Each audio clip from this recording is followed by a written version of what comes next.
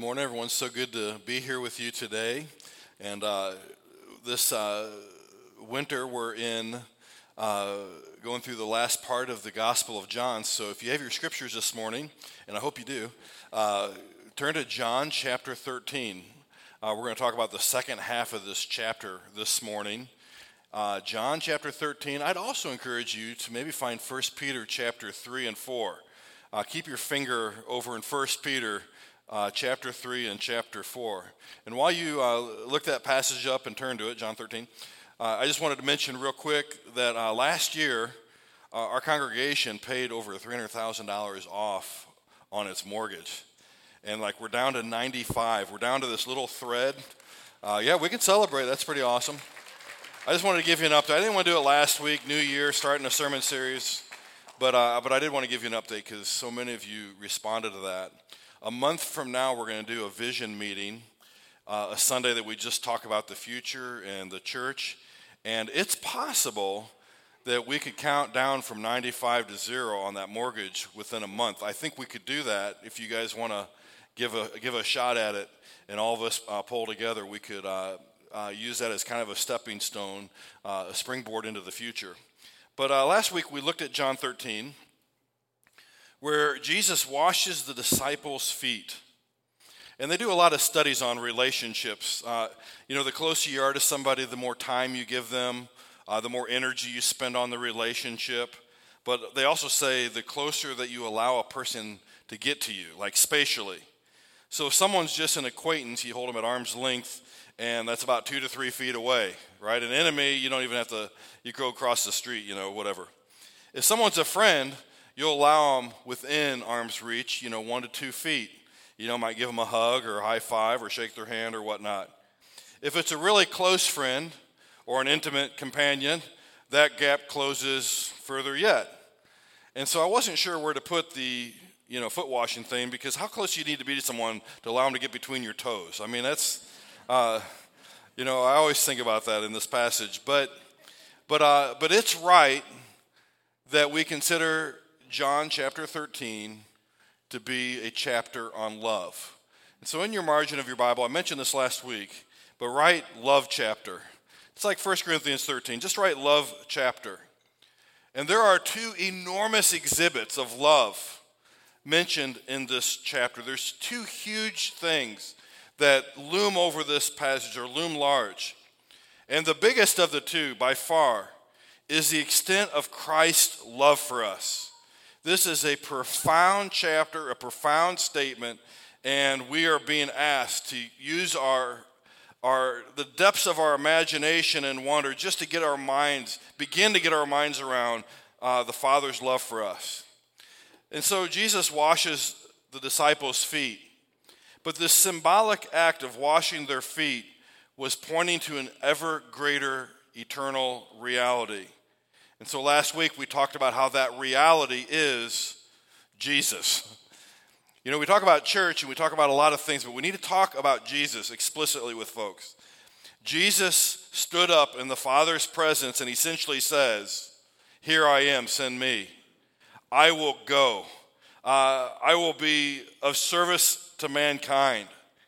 And so we saw the parallel last week between Philippians 2 and John 13, that Paul sees Jesus setting aside his garment of glory, descending from the Father's right hand, from heaven to earth, being found in the appearance of man, indeed a servant. He humbled himself, taking the nature of a servant, as Jesus bound himself with the cloth and the basin to wash the disciples' feet.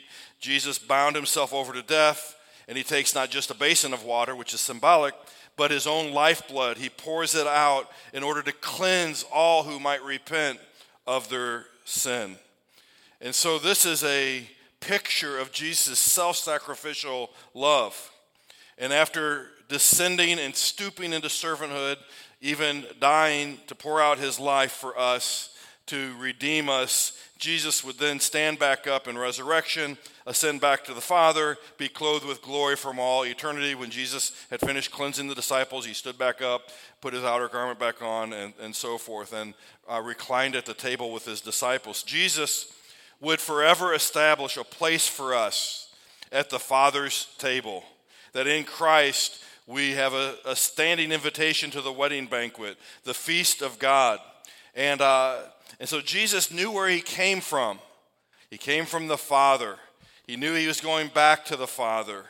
And he was showing the full extent of his love and foot washing, reenacting the gospel. He'd come to cleanse us in the most deepest and profound way that we need, of sin itself, of death. And John's question, Jesus' question in John, I should say, John 13:12, was kind of where we left things off last week. The question in John 13:12 is, when Jesus asked Peter, do you understand what I've done for you? Do you understand what I've done for you? And the superficial, surface level answer to that is, you washed my feet, Jesus, thanks. But no, do you understand there's something more profound being shown you here? It's like a parable.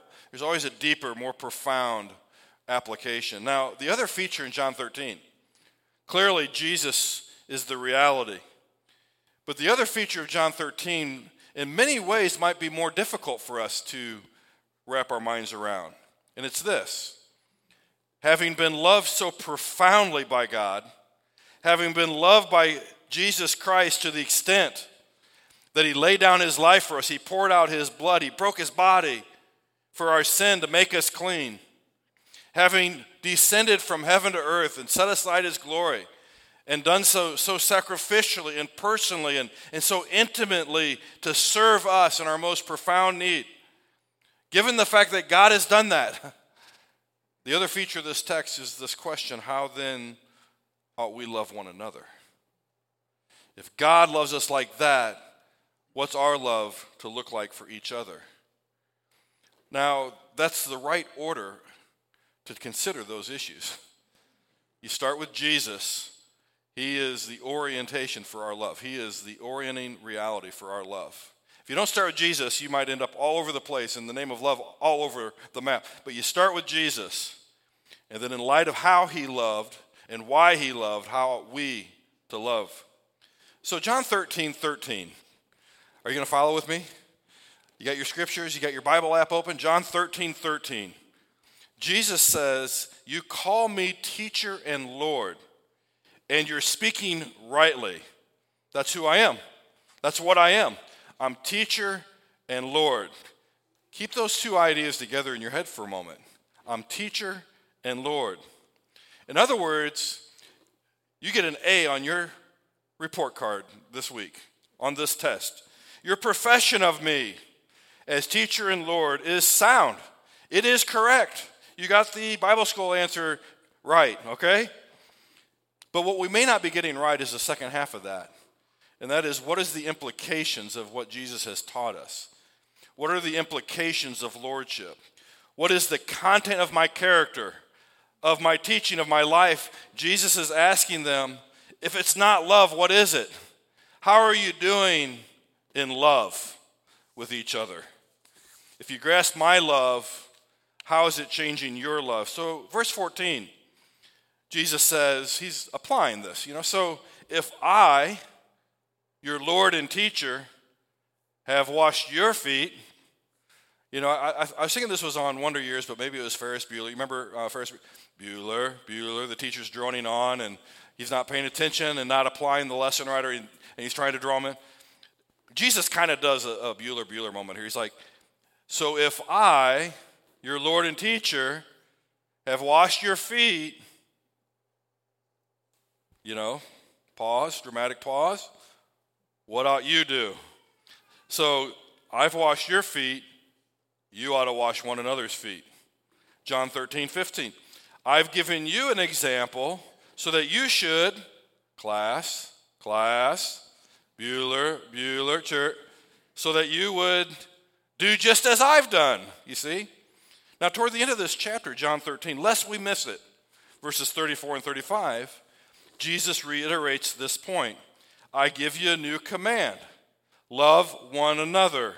Just as I've loved you, you ought to. That's not too bad. Half of you did it. By this, everyone will know you're my disciples. If you, we got 2/3 that time. Good job.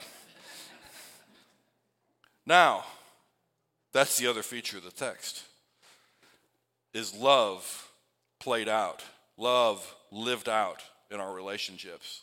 Now, if only love were as simple as washing one another's feet, I think we'd all wash one another's feet. It would be easy. It's not the concept of Christ's love that we have difficulty comprehending. It's the daily application of Christ's love that we struggle with. It's not the concept of his love that we have trouble comprehending. It's the implementation of his love that we have so much difficulty. And the implementation of it is not just that God's teaching us something, but that he's actually Lord, and that it's to be transformative teaching and transformative content. We're not just learning for learning's sake. We're being taught to obey. There's an outcome here, and it's love, and it's discipleship. Discipleship isn't just a matter of professing and speaking right answers, like Jesus is Lord, Jesus is teacher, check, check, A. It's a matter of imitation. It's a matter of following Christ's example, of living out love in a personally costly way, a sacrificial way, a redemptive way with others. God's love cost him everything. And if our love never costs us anything, can we really say that we've understood God's love? Now, the Apostle John wrote some letters to the church at Ephesus. 1 John, 2 John, 3 John. And if you want to hear John the Apostle wax eloquent on, we could do a third sermon, maybe we should, on John's application of the foot washing. That's actually not a bad idea. But we talked about Paul last week in Philippians 2, 5 through 11. Peter, we're going to talk about him in a moment. But John's application is 1st, 2nd, 3rd John. That how can you say you love God if you don't love your neighbor or your brother or help somebody or respond to them in any kind of way that's human or divine? So I want you to consider John 13, and I want you to consider the relationships that Jesus has in John 13. Now, he's got 12 disciples, and the women and others are probably gathered as well. But in John 13, there are two personalities that get thrust into the limelight that Jesus is going to love. And the first one is Peter, who I call bumbling Peter sometimes because his words get ahead of his brain. And that happens to me sometimes. And so, Peter's like, he throws something out there and then he has to retract it and eat it and like kind of pull back and recalibrate, right? And that's Peter. And Peter's watching Jesus, you remember, wash the different disciples' feet. And he wasn't first in line, but maybe he was second or third in line, who knows? But when Jesus comes to him, he says, Lord, are you going to wash my feet? And he says to Jesus, you'll never wash my feet. And Peter, Jesus says, he says, what I'm doing, you don't realize now, but afterward, later on, you're going to understand. That's how we know this isn't just about foot washing. Because Peter would have understood foot washing. My feet are uncomfortable, there's grains of sand in there, whatever, wash them out. I'm comfortable, I'm kicking my feet up, we're having a nice evening, we're reclining at the table, I'm eating, I'm drinking, we're having a party. He understood all that part of it. But what Jesus was doing, he didn't fully understand, but he would later. So Jesus tells him, not only will you realize it later, he says, if I don't wash you, you will have no part with me. Now, I want everyone here to really think about what Jesus is saying to Peter, very clearly, by the way, in no uncertain terms. If I don't wash you, you have no part in me. If you don't let me do for you what only I can do for you, you have no part in me. If I don't wash you, your sins remain. If I don't wash you, the wrath of God remains upon you. If I don't wash you, your own righteousness will be like filthy rags before my Father, and you won't be accepted in. Your petty justifications, your hollow moralizing will fail you on the day of judgment. You need something that eclipses your justifications, and that thing is the blood of Jesus Christ. He's your justification, his righteousness before a holy Father. You need a different garment if you're going to be part of that wedding banquet on the last day. You're going to need Christ to clothe you, Christ to wash you, Christ to ready you. If I don't wash you, you cannot pass from death into life. You know, the twin commands of Scripture are repent and believe. Repent and be baptized. When you're baptized, you are accepting your need to be washed of your sin by God in a way that God chooses, in a way that only God can do. That's baptism. It's a humbling thing to be baptized. Peter, filled with pride, kind of bristled at the idea of his foot being washed. How much more do people bristle at having their whole body bathed, their whole body washed?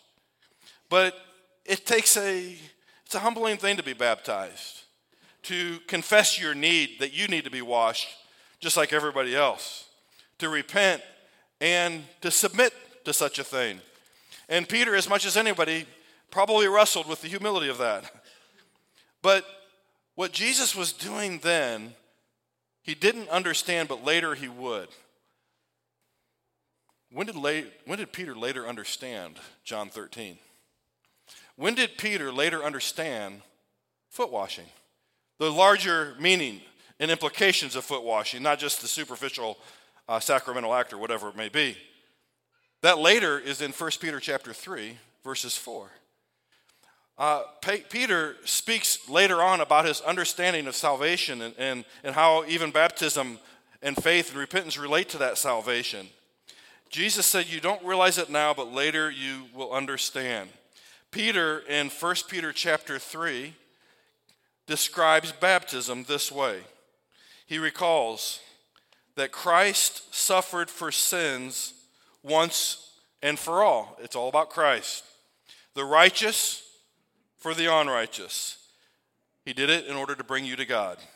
He was put to death in the flesh, but made alive by the Spirit, in which he also went and made proclamation to the spirits in prison, who in the past were disobedient when God patiently waited in the days of Noah while the ark was being prepared. In it, a few people, that is 8 people, were saved through water. And so this baptism, which corresponds to that, now saves you also. It's not what it appears to be. It's not the removal of dirt from the body. I'm washing your feet.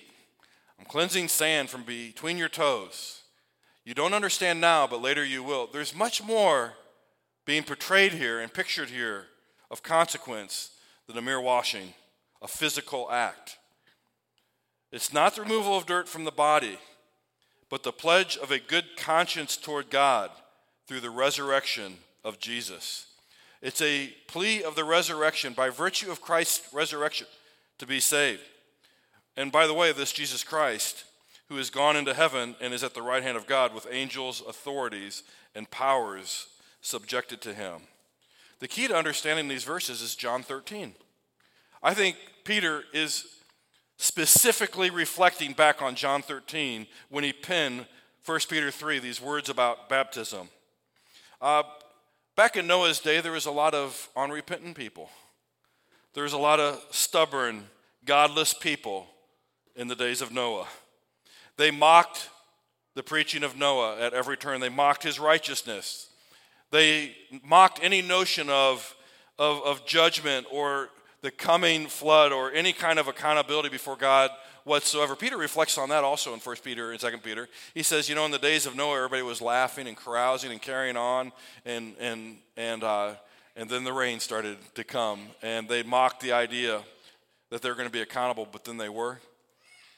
But there was a family that understood that God was about to cleanse the world of sin, and that only God could save them from certain judgment and death. And that family was Noah, a family of 8. And they were asked to build an ark.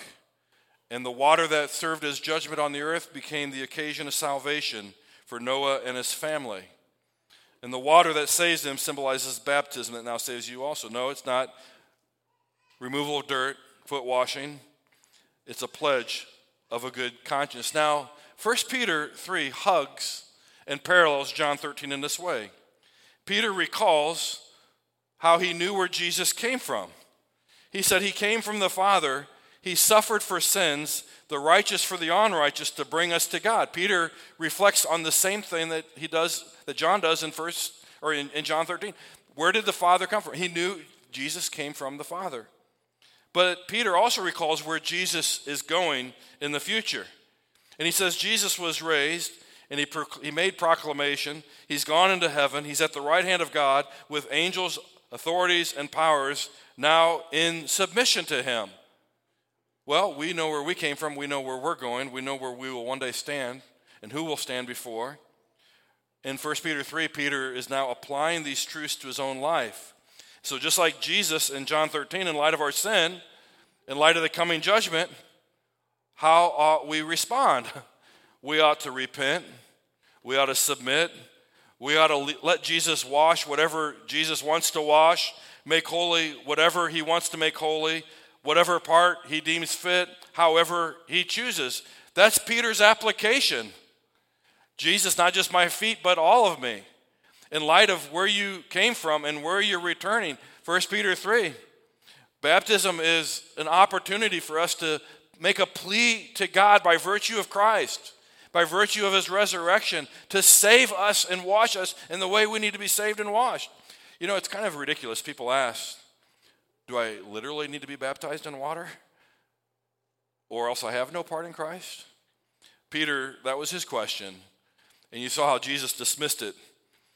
We should understand more deeply that it isn't our dirty toes that Jesus is worried about. It's our corrupted soul. And when Peter realized the depths of his need for cleansing, he was like, wash all of me. Have your way with all of me. And I think that's the spirit of baptism. It's the spirit of foot washing, at least as far as Peter's concerned, that we accept not just a mental idea, a theological idea, a spiritual idea of being cleansed, some truth out there ethereally, but that we tangibly demonstrate and enter into that washing and forgiveness in real world space and time, that we demonstrate a willingness, demonstrate a humility, that we let Jesus wash away our body of sin. What if Peter would have said, sorry, Jesus, I know that you love me, I got the lesson, but I'm still not going to let you wash my feet. Jesus doesn't nuance all that. He just, Peter wasn't dumb enough to continue that line of thinking. What Peter does is he repents and he's baptized. And so we see three features of Peter's response. First of all, there's a gospel to understand. Jesus came from God to suffer, righteous for unrighteous, to bring us to God. There's a conscience to be pledged, that God wants our very heart. And he wants us to plead to him for salvation by virtue of resurrection. But the other feature is that there's a life of love to live. So right after 1 Peter 3, when Peter talks about baptism, here's what he says. Chapter 4, verse 1. Therefore, right? That's where we have trouble. Therefore, what do we do about this? Therefore, since Christ suffered in the flesh, arm yourselves with the same understanding. Paul says, have the same attitude as that of Christ Jesus. Peter says, arm yourself with the same understanding. Because the one who suffers in the flesh is finished with sin, in order to live the remaining time in the flesh, no longer for human desires, but for the will of God. For there has already been enough time spent in us doing what the Gentiles are choosing to do. We spend enough time carrying on an unrestrained behavior, evil desires, drunkenness, orgies, carousing, lawless idolatry. People are surprised when you don't throw in with them in the same flood of wild living. And people will slander you if you don't join with them in the world. But they will give an account to the one who stands ready to judge the living and the dead.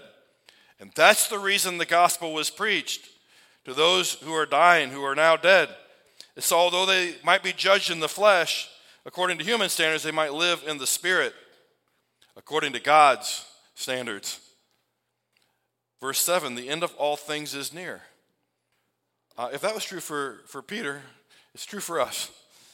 Therefore, be alert and sober-minded for prayer. Above all, maintain constant love for one another, since love covers a multitude of sins. Be hospitable to one another. Jesus, John 13, it's all about hospitality. Be hospitable to one another without complaining. As each one has received a gift, use it to serve as good stewards of God's grace. If anyone speaks, let it be as one who speaks God's words. If you serve, serve with the strength God provides, so that God may be glorified through Christ Jesus in everything. To him be the glory and the power forever and ever. Let me tell you that the kind of foot washing that Jesus is concerned about isn't the literal kind, but the 1 Peter 4 kind. That we'd show hospitality, that we would serve, that we'd love sacrificially, that love would triumph hate and evil, that we would serve with God's strength, we would glorify him in everything, we'd proclaim gospel to each other and to our world. Peter, the application of John 13 is a pledge of a good conscience and a life lived in light of destiny. Now, ironically, there's another person in this passage, John 13, that we have to deal with. This other person, by the way, didn't have any qualms with Jesus washing his feet. Do you know what his name is? Judas. Judas didn't care whether Jesus washed his feet or not. He was a participant in this meal, in this foot washing in John 13. But John 13 tells us some stuff about Judas. Verse 2, it says, when the time came for supper, the devil had put it into the heart of Judas, Simon Iscariot's son, to betray Jesus. Judas had moral agency. He wasn't just a passive victim of some diabolical eternal plot. He was a participant. The devil put something on his heart that he then chose and lived into and followed through upon. Verse 10, Jesus ominously tells Peter, Peter, you're clean, but not all of you are clean. He washed all their feet, didn't he? But you're clean, but not all of you are clean. There's someone who, even though they've had their feet washed, still isn't right before God. John editorializes in verse 11, John 13, 11. He says, Jesus knew who was going to betray him, and that's why he said, not all of you are clean. Somebody's heart wasn't in alignment with the spirit of that occasion.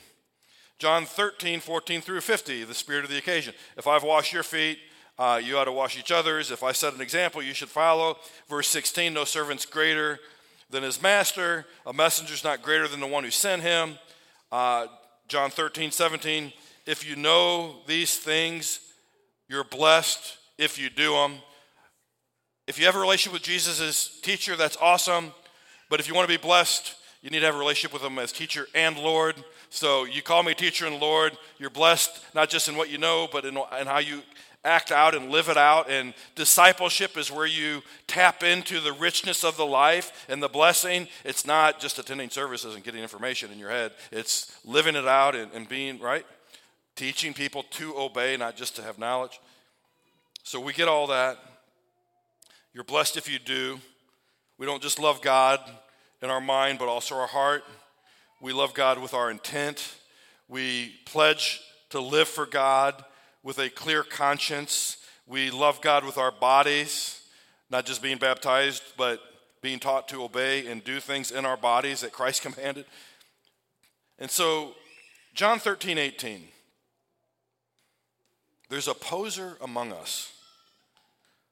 One who eats my bread has raised his heel against me. If ever there was a demonic reference, that's Genesis, that God would provide an offspring of Eve, and that child would have its heel struck by the devil, right? And so here's Judas. He's going to raise his heel to strike out against Jesus. Satan would try to crush Jesus. And Judas is his instrument. John 13, 19 through 20. I'm telling you now before it happens, so that when it does happen, you'll believe that I am he. Truly I tell you, whoever receives anyone I send receives me, and the one who receives me receives him who sent me. John 13, 21. When Jesus said this, he was troubled in his spirit, and he testified, truly I tell you, one of you will betray me. One of you will betray me. One of you is filled with Satan. One of you is raising your heel against me. And Peter is like, who is it, Jesus? Who is it? Tell us, you know. And Jesus says, he's the one I give the piece of bread to after I've dipped it. And after Judas ate the piece of bread, Satan entered him, which is a progression. He's acting. Satan now enters him. In verse 27, Jesus tells Judas, what you're doing, do it quickly. Your betrayal, do it quickly. Jesus, we're told, was showing the full extent of his love, not just to Peter, but to Judas as well. The difference between these two men is that Peter was repentant, responsive, teachable, moldable, humble, but Judas was resistant, filled with Satan, literally himself. It's a profound mystery, but the same love that redeems Peter also releases Judas. When there's repentance, there's redemption. When there's non-repentance, there's release. How could a loving God ever release a person to Satan? Release a person to their evil scheme. You know, Judas stands as a kind of warning to us. You know, Judas went through all the sacramental motions of baptism, of the Lord's table, of foot washing, but what was missing was his heart was far from God. When I read this text, I ask myself a very important question of self-examination, and it's this. Do we not suppose that we can go through the motions of religion without being truly saved? We can go through, baptism can be a charade, foot washing can be a charade, baptism can be a charade, profession can be a charade. You're blessed by what you do. You know, if it's truly infected your heart, the love of God, it'll transform what you do. If Jesus is truly teacher, then he's truly Lord. And he's both. And you'll learn the lessons of a Peter and the 1 Peter 3 and 1 Peter 4 kind of lessons. But if all of our religious motions are a sham, might we share in a fate like someone like Judas, going through the motions while far from God? These words are a kind of ominous warning, don't you agree? These two personalities featured are antithetical to each other. How could God release Judas? Well, think of it this way. We all have a conscience, a moral conscience, because we were created by a holy God, and we know we've fallen short of that holiness, and we all have a conscience. But when that conscience becomes seared, it sets in motion a series of responses, if you will, graces that God provides to get our attention. One of those graces is government. So early in Genesis, you see the emergence of government. And government really only has one purpose, and that is to provide minimal restraint so that we don't kill ourselves and kill each other. That's really the role of government. And there's good government and there's evil government. And men corrupt government. And so government, even though it's a provision of grace, it's not salvation. It's not the ultimate solution. And that's why government isn't the ultimate solution today. The gospel is. So when government fails, God raises up Abraham, he eventually raises up Moses, and he provides the law. Why did God give the law? God gave the law so that in our conscience, we would understand the full extent of our sin in all of its detail, all the different ways that we fall short of the glory of God. The law is like a mirror that when we look into it, we're like, I got to fix my hair or do something, to get cleaned up, to get right. It should make us understand our need in a profound way. But if you don't respond to the law, then what's next? You have the sacrifices, this river of blood literally flowing from the temple, from the tabernacle first, but from the temple later. And what was the purpose of the sacrifice of millions and millions of animals that were innocent without blemish, that were righteous in a way, or symbols of righteousness? It was that we would realize the cost of our sin was going to be the righteous for the unrighteous, the unblemished for the blemished, the holy for the unholy, the sacrifices. That blood ought to get your attention. Blood always gets our attention, right? Like we get freaked out by it. You see a little blood. It's like something's life and death is happening. We better pay attention. If blood doesn't get your attention, if the law doesn't get your attention, if the punishments of government don't get your attention, what else is there? Well, Jesus, or God, I should say, the Father raised up judges and kings. And the judges and kings sought to be God's agents to establish God's law amongst the people. And people rebelled against them. And there were good kings and good judges and bad judges. And people were rebellious. And so God raised up prophets. And the prophets, in no uncertain terms, warned God's people of the coming judgment and wrath, that if they continue on their path and harden their hearts against God, that there would be hell to pay, quite literally. And God raised up servants. And what did they do to God's prophets and servants? They martyred them, one after another. And so Israel is repeatedly released to themselves. They're released to pain. They're released to death. They're released to suffering. They're exiled. They have to face the reality of their sin without the protective insulation of God. And it's all over the Old Testament. We don't like to talk about it. But the suffering is unbelievable when you step outside of God's protection and care and salvation. But that wasn't the final word of God. The final word of God is that God would send a solution, a Savior, His Son Jesus Christ, into the world to suffer and die that we might be brought back to God, 1 Peter 3. Well, if God sends His Son, and the Son is the final solution, and He speaks a word to us of salvation, and we betray that Son, hang that Son to die on a cross, if we reject Christ, then what else is there for God to do for us? If pain and sin and death itself doesn't wake us up, and God's Son doesn't wake us up, Jesus says, I'm not going to judge you at that point. My word, it's a settled matter at that point. Repentance leads to redemption. But Judas hardened his heart, and release leads to more release, leads to death. Go read Romans 1 if you want to know what it looks like. The releasing love of God. It's done in love because God doesn't just immediately bring all judgment down on us. He exposes us increasingly to the pain of our ways in hopes that we would escape the trap of the devil and come to our senses and repent. Romans 1 is a picture of that kind of love. The same love that redeems Peter releases Judas. And their destinies are very different, aren't they? They're very different indeed. Where are you in relationship to the Son, Jesus Christ? God would have you make a plea of a good conscience to live for God by virtue of Jesus' resurrection. That you would cry out to God and say, God, wash me, cleanse me. I bend my knee. I'm teachable. Be my Lord. And live out this life of love. God would have us be like Peter, ultimately, and not like Judas.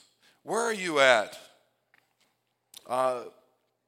This morning, I give you an invitation to repent and believe, to repent and be baptized, to repent and take steps. We have the Pathway class that we do, which is a Sunday morning class that talks about how to respond to salvation and take steps and repent and believe. We've got the Welcome to Lakeside class, which talks about what God's doing through our church, and we outline the gospel in there as well. You can tap on my shoulder.